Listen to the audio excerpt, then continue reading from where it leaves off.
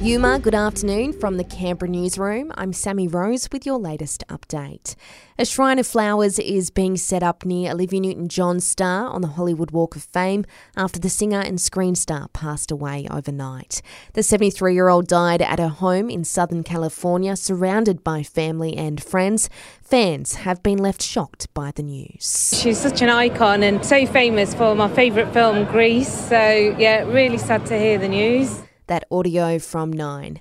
A statement on social media has described Newton-John as a symbol of triumphs and hope for over 30 years, sharing her journey with breast cancer.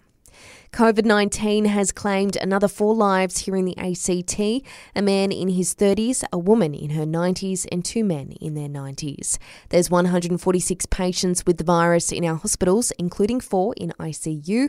498 new cases have been recorded overnight.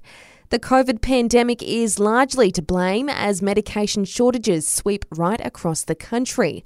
The TGA has released the warning with more than 330 medicines in short supply.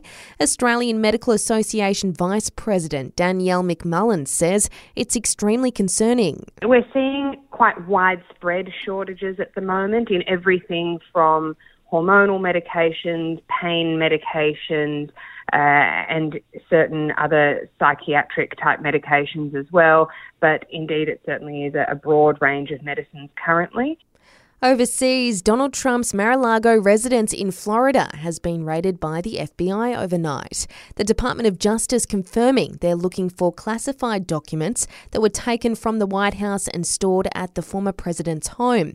Security analyst James Gagliano telling CBS News this is unprecedented. And I can guarantee you this, for them to do this, the Department of Justice, the FBI, every I was dotted, every T was crossed, because this search warrant, the probable cause underlying it, would have had to have been scrutinized by the upper echelons of the FBI and the DOJ.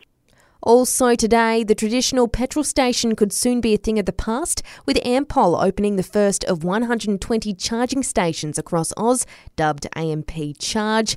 And there are more calls for a Medicare for pets. Pollies from the Victorian and now New South Wales Animal Justice Party are behind the calls to help with the vets' costs and animals being abandoned. And that's the latest in news. I'll have another update for you right here later this afternoon.